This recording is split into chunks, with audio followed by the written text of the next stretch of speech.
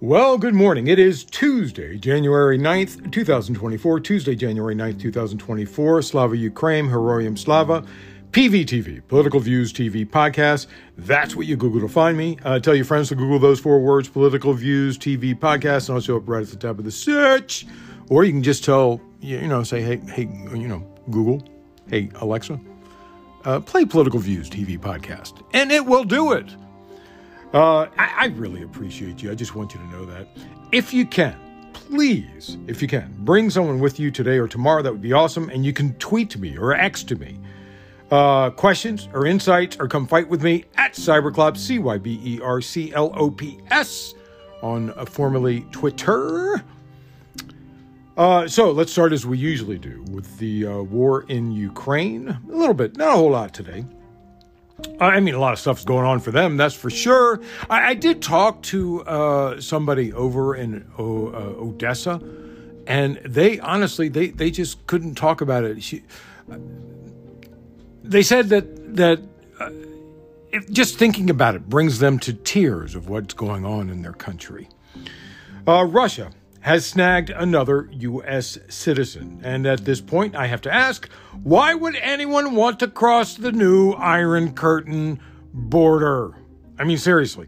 Russia has detained and brought drug-related charges that carry a potential 20-year prison sentence against U.S. citizen identified as Robert Romanov Woodland.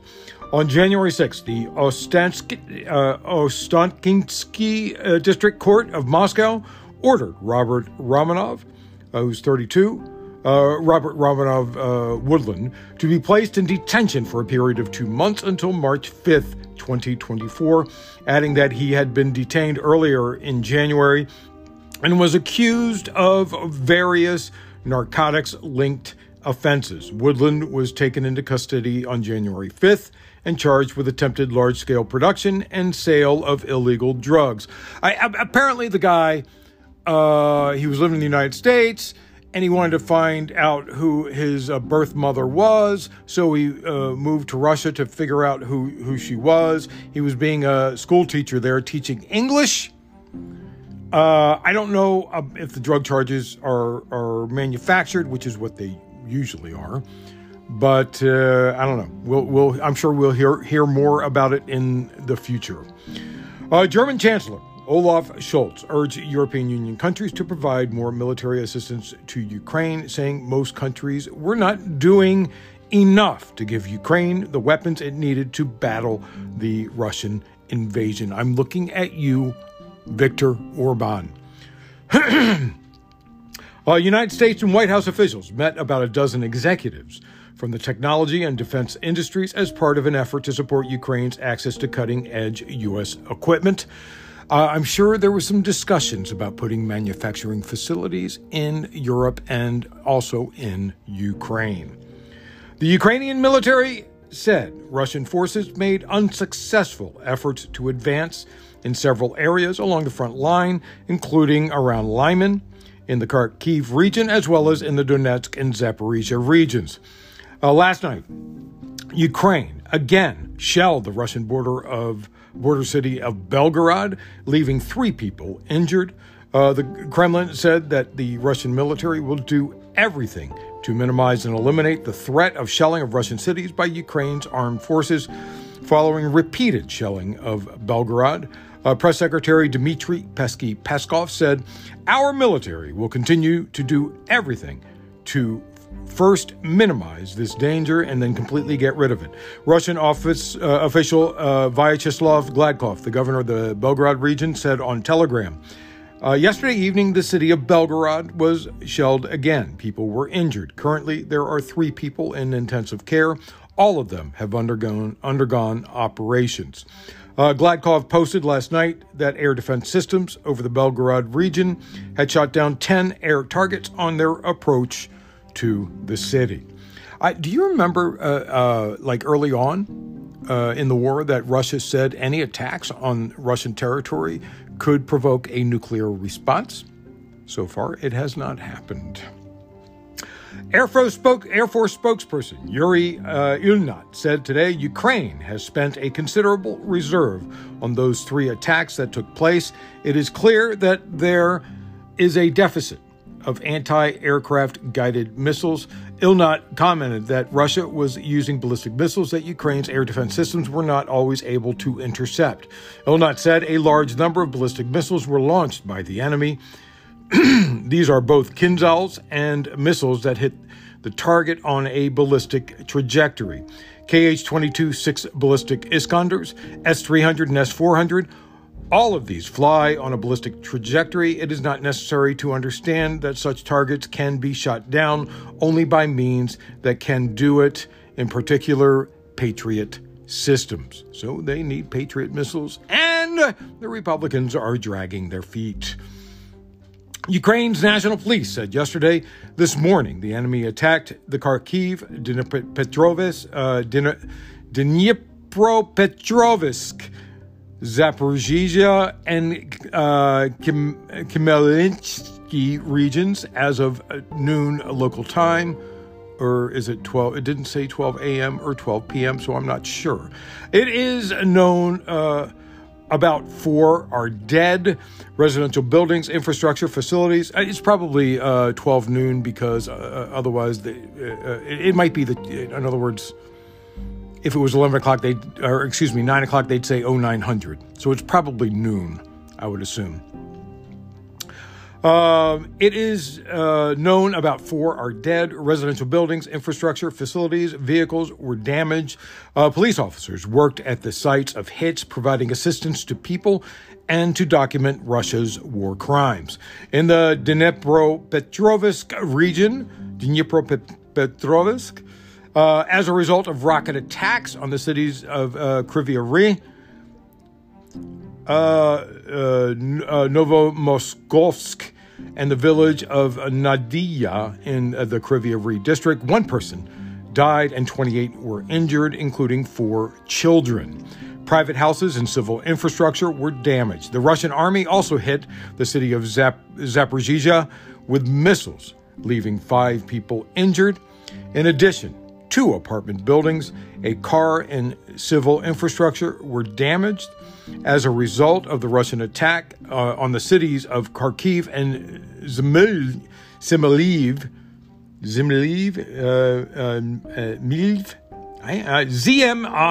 ZMILV, you tell me.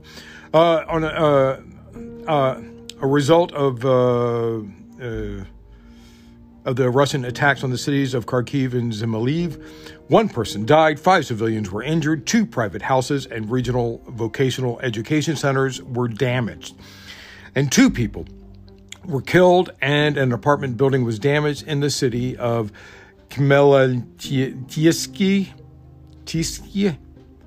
due to Russian rocket fire. My tongue was getting a workout this morning. Now that I have your attention, let's move on and try and fix the world. According to Axios, Israel, and this is a story that they broke, I believe, Israeli officials plan to tell Secretary of State Tony Blinken, who's there right now, and it may have already happened already, Secretary of State Tony Blinken today that Israel won't allow Palestinians to return to northern Gaza if Hamas doesn't agree to release more hostages. This would be a confirmed war crime if they actually do that. The Biden administration, following you and I and millions of others, has expressed concerns over recent statements from some radical right-wing Israeli ministers who have called for the Palestinians to be driven out of the Strip. Blinken said on Sunday in a press conference with Qatar's Prime Minister in Doha, Palestinian civilians must be able to return home as soon as conditions allow. They cannot and they must not be pressed to leave Gaza. So if they say this, will Blinken and Biden be towed to the party line? But notice that Blinken did say, if conditions allow. So they can milk that parsing of words quite a bit, I'm sure. So anyway, if they say this, will Blinken and Biden be toe to the party line for Israel? The Israeli sources told Axios that while Israel doesn't in principle oppose allowing Palestinians to return to northern Gaza, officials will tell Blinken such a move needs to be part of a new hostage deal, which is not legal. They can't do that under international law, and which would mean Israel will hold 2 million people hostage. A senior Israeli official said, according to Axios, "We are not going to allow Palestinians to go back to their homes in northern Gaza if there is no progress with the release of hostages." Israeli negotiators who are working on the issue believe the return of Palestinians to northern Gaza is significant leverage that Israel doesn't want to give up as it tries to secure a new hostage deal. Another official said there are Israeli and American hostages that are still held in Gaza. "We think we'll know within a few weeks whether a new deal to release them is possible or not." A senior Israeli official said both Israel and the U.S. understands that a return to the north will not happen in the short term because fighting continues in some areas and due to the conditions. Of course, Israel will use that as a reason to stop Gazans from returning. But what will they return to when they do anyway? Seriously, 70 to 80% of buildings in northern Gaza have been destroyed in the war. According to an analysis of satellite data, much of northern Gaza's water, sanitation, electricity infrastructure has also been destroyed. So what are they going to return to? Israel will need to be, and we'll see Thursday. I think the UN, the ICJ, is taking up the South Africa complaint against Israel, and we will see. They could tell Israel that they have to pay to rebuild Gaza. I doubt that's going to happen, but that would be nice. Biden was in Charleston, South Carolina yesterday to campaign for president at Mother Emanuel AME Church, where a white supremacist gunman killed 9 black worshipers in 2015.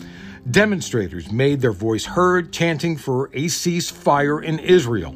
A protester yelled, "If you really care about the lives lost here, then you should honor the lives lost and call for a ceasefire in Palestine." He began chanting "ceasefire now" and was joined by several others. Then, in a Trumpian move by Biden's people, instead of addressing the concern, the protesters were removed, just like Donald Trump would do, like a fucking dictator. That's what Biden did. After their removal, Biden quieted the crowd as they chanted for more years. Biden said, "Look, folks, I understand their passion, and I've been quietly working with the Israeli government to get them to reduce and significantly get out of Gaza, using all that I can do that." No, you aren't using all. Ugh. He went on, "But I understand the passion." If he was using all that he could use, he wouldn't have twice undermined congressional authority and sent weapons to and aid to Israel. Twice he did that. Whew. Like I said, it was a lie. Biden has been encouraging Israel into committing more war crimes by bypassing Congress to send them more missiles and arms. If not now, an American Jewish, that's all one word, if not now, an American Jewish group organizing to end U.S. support for Israel's apartheid system said Biden was shaken. He's starting to understand the reality. His war on Gaza is horrifically unpopular and people are fed up. I told you. I've talked to people in Hollywood, and I've talked to them again and again and again. This is the most liberal part of the country, and they're saying, "No, I will not support Biden. I would rather vote third party. And when I asked them, when I said, but what can Biden do? And they will say, they've said, Biden cannot bring back 30,000 dead people that he allowed to be murdered. So there's nothing he can do. He's lost a huge chunk of the electorate, and he's in trouble. And if Biden runs, if they don't decide to get Gavin Newsom to run or something like that, we might be in trouble. We might be in trouble. We may be looking at a Nikki Haley presidency. Oh, man.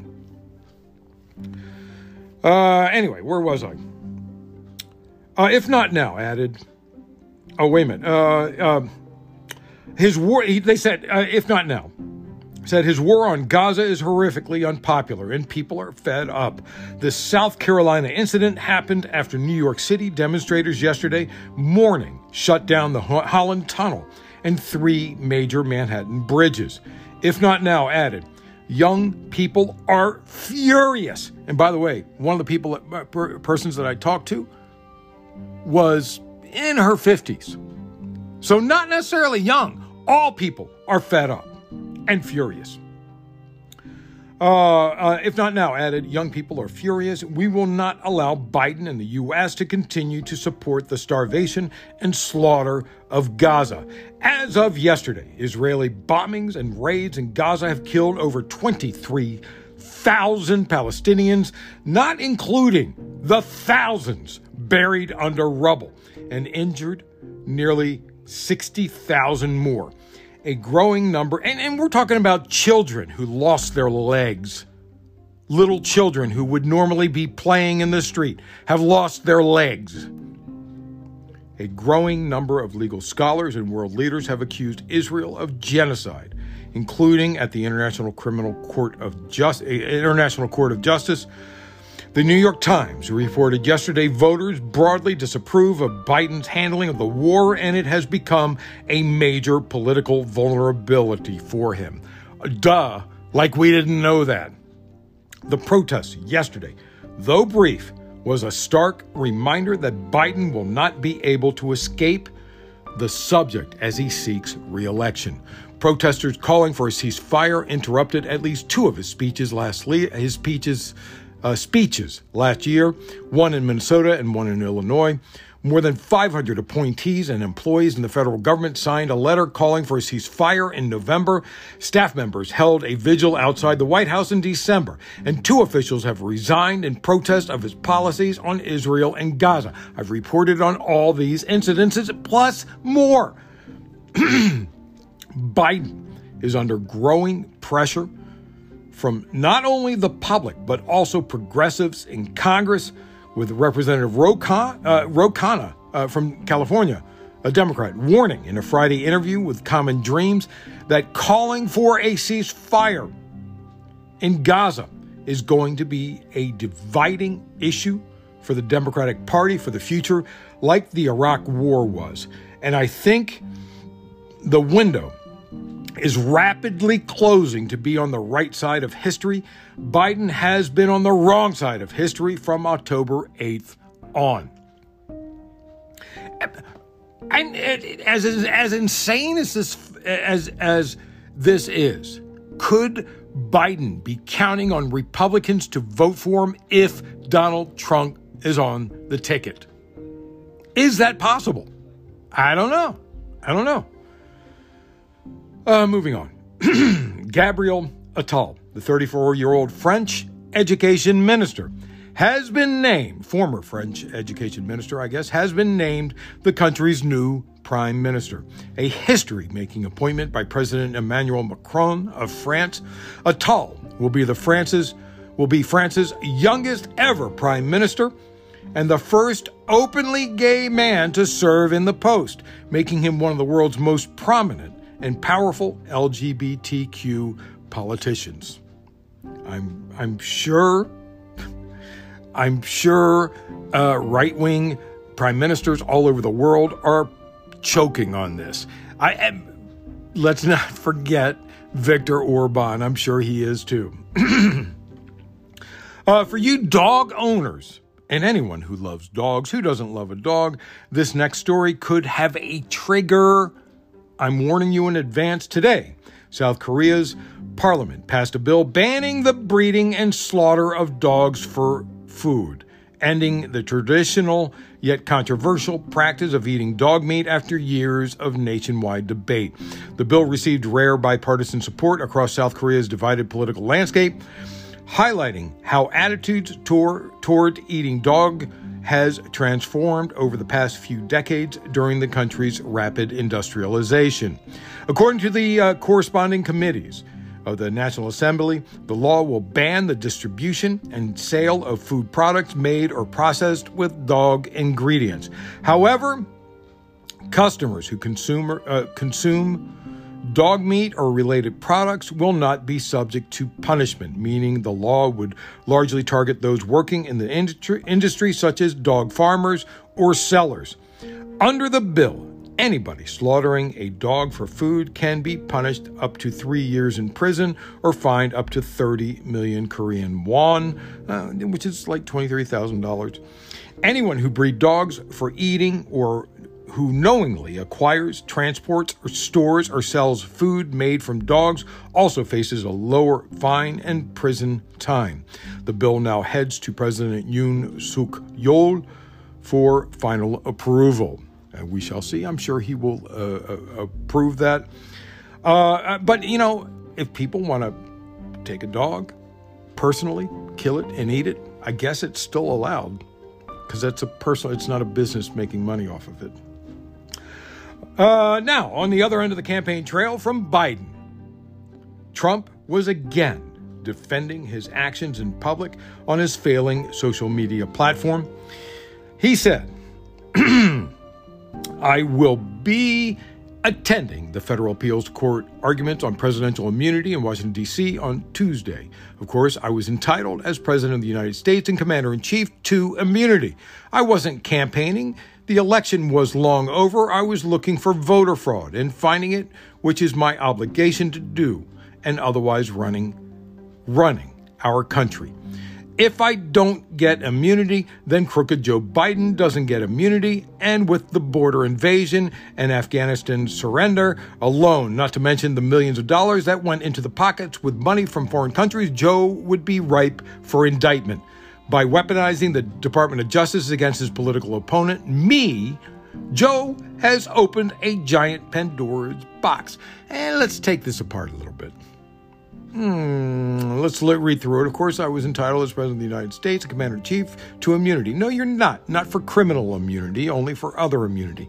Like if Trump ordered a drone to take somebody out, he's not criminally liable if it kills somebody innocent. That was an example somebody used, but they used it saying, hey, what if Biden did this? Or what if Obama did that? And Obama did do that. He said, I wasn't campaigning. The election was long over. I was looking for voter fraud and finding it. No, there was no voter fraud found. I think there were 4 ballots found in Ohio, and it wasn't really fraud. It was just innocent mistakes. You had 62 cases and lost 60 of them. I believe that was the number. He said, if I don't get immunity, then crooked Joe Biden doesn't get immunity. And of course, nobody has found anything with Joe Biden. The Congress has not found anything with Joe Biden. I don't know what he's talking about. Anyway, what he's saying, what Trump is saying in that statement is he will use his presidency to go after everyone. Yesterday, Rolling Stone said, regardless of the court's decision, Trump has for months now been planning his revenge on prosecutors and Democrats, referencing its August reporting that the former president and his allies have already begun laying the groundwork to restructure and weaponize the Justice Department into an execution tool for the far right's agenda. In addition to threatening to go after Biden if reelected, Trump yesterday sought the dismissal of other election interference case against him. In Georgia, again claiming presidential immunity. His attorneys also made arguments based on due process and the U.S. Constitution Supremacy Clause. The trial is set for August, but could be delayed by an immunity fight. If you remember, in November, Trump vowed that if reelected, he will root out those he called radical left thugs that live like vermin within the confines of our country, calling his enemies vermin, just as Adolf Hitler did. On the court case, though, and you know what? They've already finished this. They've already listened to arguments, and that part is over. They're going to make decisions. I don't know how long it's going to be. It's probably going to be a couple of weeks, maybe. I don't know. Maybe longer. I don't know. Maybe a couple of days. I don't know. Maybe by Friday. I have no idea. On the court case, Trump will face has faced a three-judge panel, which included 2 Biden appointees and a George H.W. Bush appointee in the D.C. Court of Appeals on the 5th floor. The question put forth: does Trump have presidential immunity from the charges Smith has leveled against him for his bid to overturn Joe Biden's 2020 victory? It was live on. I could listen to it, and it was live. I heard the arguments, and I heard the arguments on both sides. There were a couple issues brought up, but I don't see how this court could possibly find in Trump's favor.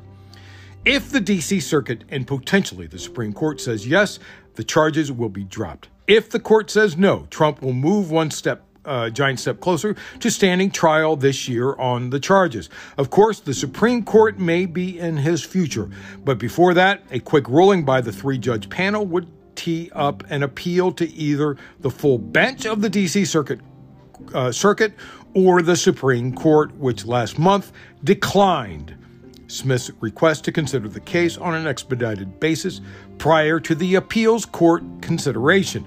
And by the way, I would expect Jack Smith, now that it's gone to the appeals court for consideration, I would expect as soon as that decision is made that Jack Smith will go immediately to the Supreme Court for an expedited decision again. We will see. Trump doesn't actually have to be there at the court. He didn't have to be there. His decision to attend was simultaneously a bid to jack up the potential intensity around his court proceedings, which he has used to drive fundraising and as a rallying cry to his base, a dog whistle, as well as recognition that this fight may be a decisive legal battle. Trump needs to make money, and showing up in court juices his idiot followers to send him more money. Smith's team warned that accepting Trump's arguments would allow presidents to escape criminal liability for virtually any act they could claim had some tangential connection to their job. I robbed the bank because the Fed needed money for taxes. I love my rob the bank example. They also noted that President Gerald Ford's 1974 pardon of former President Richard Nixon seemed to confirm that Nixon could have been prosecuted after he left office for his acts related to Watergate. And you know what? I had never thought of that, but it's a good argument. And I always thought it was a mistake, even back then, to pardon Nixon. They should have taken him to tax. They should have sent him to prison. Republicans, as they usually claim, said back then there was a need not to sully the presidency with prosecution. They didn't want to destroy the United States, good standing in the world with a prosecution of a former president, which I think had they prosecuted the former President Nixon, it would have been a good thing. It would have increased the standing in the world. Trump's claim is a bit out of order. The watchdog group American Oversight has argued that Trump's appeal on the immunity issue is not right because criminal defendants normally have to wait until they are convicted before challenging their indictment at an appeals court. And yet, it's going on. In Georgia, if you can't beat them on the facts of the case, you attack the prosecution in every way possible. That's the best thing to do, right? One of Trump's co-defendants in the Georgia election interference case alleged in a court filing yesterday that Fulton County District Attorney Fani Willis and Special Prosecutor Nathan Wade had engaged in a romantic relationship. In a 39-page filing seeking a dismissal of charges, an attorney for Trump co-defendant Michael Roman made accusations that Willis and Wade have traveled together to destinations including Napa Valley and that they've been seen together around Atlanta in a personal capacity. The filing does not provide any direct evidence to support the claims, which I don't give a crap if they're true. It only cited sources with knowledge and raising questions about the process by which Willis hired Wade, who has represented the DA's office in court proceedings for the case. Who cares why she decided to hire him? Attorney Ashley Merchant wrote, the district attorney chose to appoint her romantic partner, who at times relevant to this prosecution has been a married man. He's in the middle of a divorce.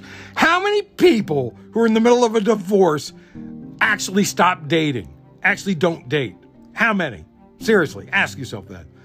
The filing, which refers to Wade's ongoing divorce proceedings, asks that Willis, Wade, and the DA's office be disqualified from prosecuting the case on the grounds that the district attorney and the special prosecutor have been engaged in an improper, clandestine personal relationship during the pendency of this case, which has resulted in the special prosecutor and in turn the district attorney profiting significantly from this prosecution at the expense of taxpayers.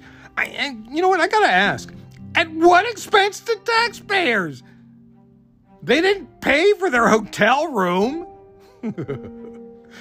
Also, what's that got to do with the price of eggs? Who cares what they're doing? Who cares why she got the this is grasping at straws. Grasping at anything. The kitchen sink again. Also, in a series of posts on Truth Social, Trump cited the Atlanta Journal-Constitution story on Roman's filing and accused Willis and Wade of professional and financial improprieties. What financial improprieties? There's no financial improprieties there. Florida. Okay. Yes, it's either a horror story when I mention Florida, or it could be a comedy, right? Remember the Florida Party chair who expressed Christian values and supporting book bans against gays, but then was caught allegedly raping a woman that was normally there for him and to have a lesbian relationship with his wife for a threesome, right? You remember this story?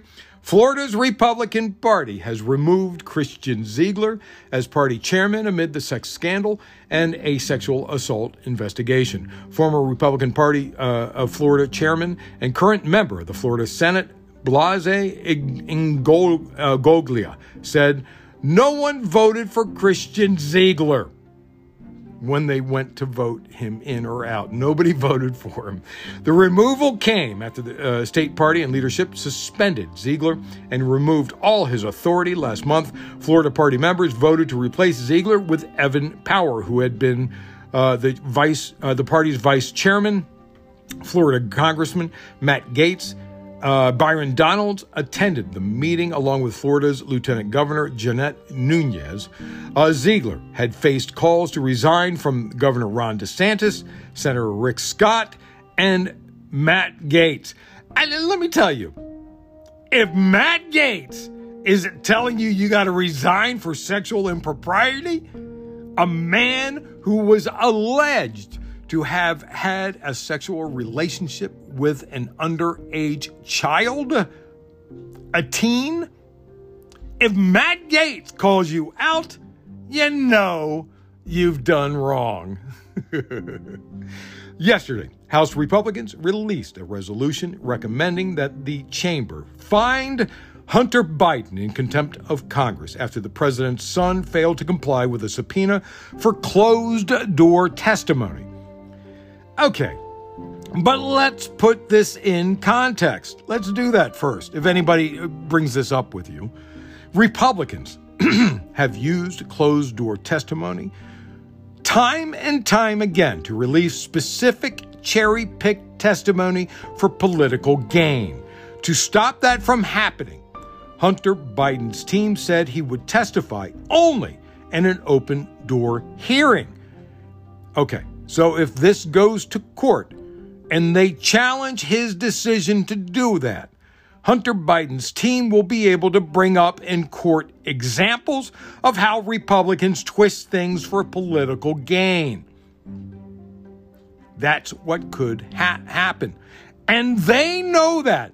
So it's doubtful the contempt filing will go through because Republicans can't afford the hit.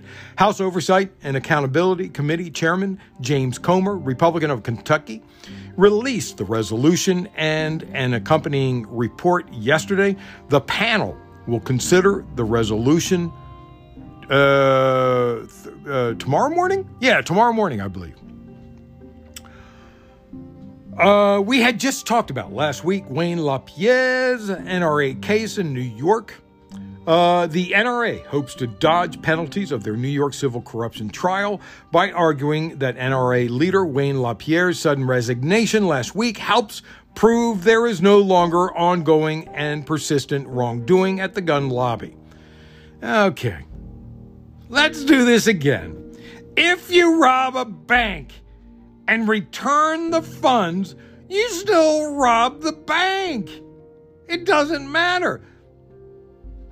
The gun lobby argued in a court filing this weekend jurors should hear evidence of the NRA's course correction, including that LaPierre is on his way out.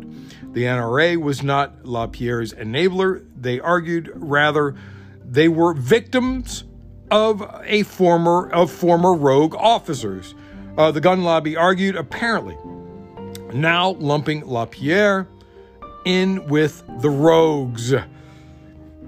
Attorney General Letitia James, in a response filed Sunday, suggested that the resignation's timing, 3 days before Monday's opening statements, was meant to gain an advantage at trial. LaPierre announced Friday that he was retiring effective January 31st for unstated health reasons. His lawyers elaborated over the weekend that LaPierre suffers from chronic Lyme disease.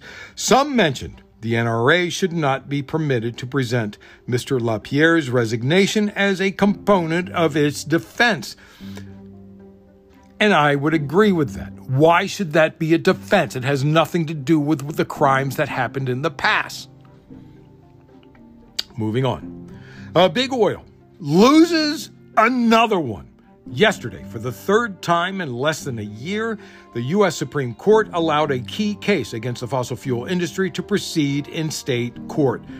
Nonstop, dozens of cases have fallen where Big Oil has requested cases by states to go federal.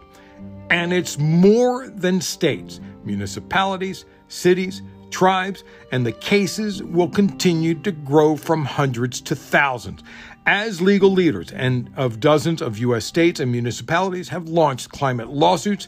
In recent years, the fossil fuel industry has attempted to evade accountability by shifting the cases to federal court. Failed again. Yesterday, SCOTUS decision came in a case filed in 2020 by Democratic Minnesota Attorney General Keith Ellison against ExxonMobil and Koch Industries and the American Petroleum Institute, API, based on the state's consumer protection laws. Ellison said at the time, the fraud, deceptive advertising, and other violations of Minnesota state law and common law that the lawsuit shows they perpetrated have harmed Minnesota's health and our state environment, infrastructure, and economy. The justices declined Big Oil's request to review the 8th U.S. Circuit Court of Appeals' March decision that the case belongs in state court. Justice Brett Kavanaugh, an appointee of Trump, would have taken the case in line with his position last year. Yesterday, Ellison said, and his position last year was against the oil companies. Yesterday, Ellison said, "I appreciate the court's consideration and decision. It aligns with 25 federal courts' decisions across the country, all of which have found that cases like ours rest on these defendants' failures to warn and their campaigns of deception around their products' contributions to the climate crisis. The court's decision confirms these cases are properly filed in state courts." Let's not forget this. This is about oil and the air pollution is so bad. And there's some other pollution. But this is only the beginning, because big oil is also responsible for the plastics industry, right? And plastic pollution across the globe.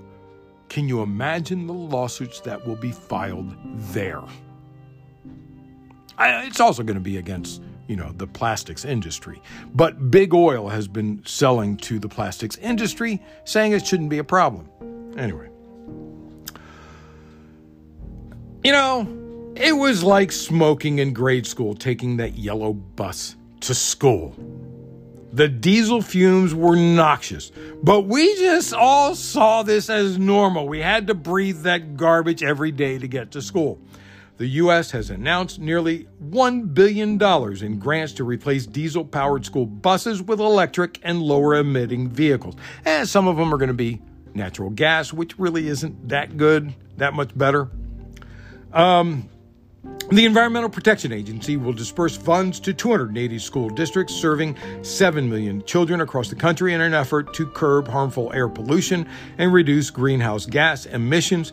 The EPA Administrator, Michael Regan, said in a statement, "Today, we're once again accelerating the transition to electric and low-emission school buses in America, helping to secure a healthier future where all our children can breathe cleaner air." Diesel emissions have been linked to higher rates of asthma, cancer, and school absenteeism. Communities of color and people living in low-income neighborhoods are more likely to suffer from higher rates of air pollution.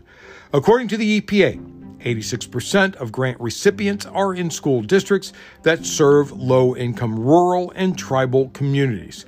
The new funds mean so far nearly $2 billion has been awarded to add about 5,000 clean buses to schools across the country. The program draws from the 2021 bipartisan infrastructure law that carved out $5 billion to equip schools with clean buses over 5 years. There are serious issues with the replacement. I will point that out, mainly charging infrastructure. I'm sure some of that money will be used for that. A court released 17 more documents stemming from the civil case against Jeffrey Epstein's associate Ghislaine Maxwell, which included a 2016 email from Sarah Ransom, where she alleges to possess sex tapes of 6 high-profile men. Of course, right-wing media ran with it, claiming there were Clinton sex tapes. The original email from Ransom said something like, "My friend had sexual intercourse with Clinton, Prince Andrew, and Richard Branson. Sex tapes were in fact filmed on each separate occasion. In the fall of 2016, she had suggested to the New York Post that she had sex tapes of half a dozen prominent people, including Bill Clinton and Donald Trump, but couldn't provide the tapes when asked. But later, Ransom took it all back." And you know what? These news organizations, these right news organizations know that she took it all back. She said that she had invented the tapes to draw attention to Epstein's behavior and to make him believe that she had evidence that would come out if he harmed her. That's why she did it. Finally, iPhone. You guys have an iPhone? They have a new advertisement that they can use. You know that plane that had a minor explosive decompression a couple of days ago when there's a big hole in the side of the plane. And by the way, they grounded the 737 MAX jets, and they've been looking at them, and they found that there are loose bolts and possibly missing bolts on those sections. Anyway, I believe that plane was at 16,000 feet. A man in Vancouver, Washington, Sean Bates, posted on formerly Twitter that he found the iPhone of one of the passengers on Sunday after the National Transportation Safety Board asked people who lived in the area to search for any pieces that might have fallen from the jet. Bates told a local television station he found the phone alongside a road under a bush. He said the phone was still in airplane mode with a baggage receipt for the Alaska Airlines flight still on its screen. Of course, that landed on the soft ground, and I doubt terminal velocity for a cell phone is very high. You know, it falls and flutters around, so, you know, it landed in soft ground. Not so bad. If it landed on your porch, I'm pretty sure it would have been broken. And I think terminal velocity for a phone, I'm going to estimate maybe 100 miles an hour. So if you threw a phone as hard as you could against the soft ground, what would happen? I'm not suggesting you should try it. Anyway, that's it. Thanks for listening. Tuesday, January 9th, 2024. Tuesday, January 9th, 2024. I really appreciate you so much. Bring someone with you if you can today or tomorrow. PVTV, Political Views TV Podcast. That's what you Google to find me. I'll show up right at the top of the search. You can tweet to me or X to me. Questions, insights, or come fight with me at Cyberclops, CYBERCLOPS. And remember, always remember, government profit is measured by the betterment of the people. Don't you ever forget that. I'm Peter Lawrence, reporting from Los Angeles.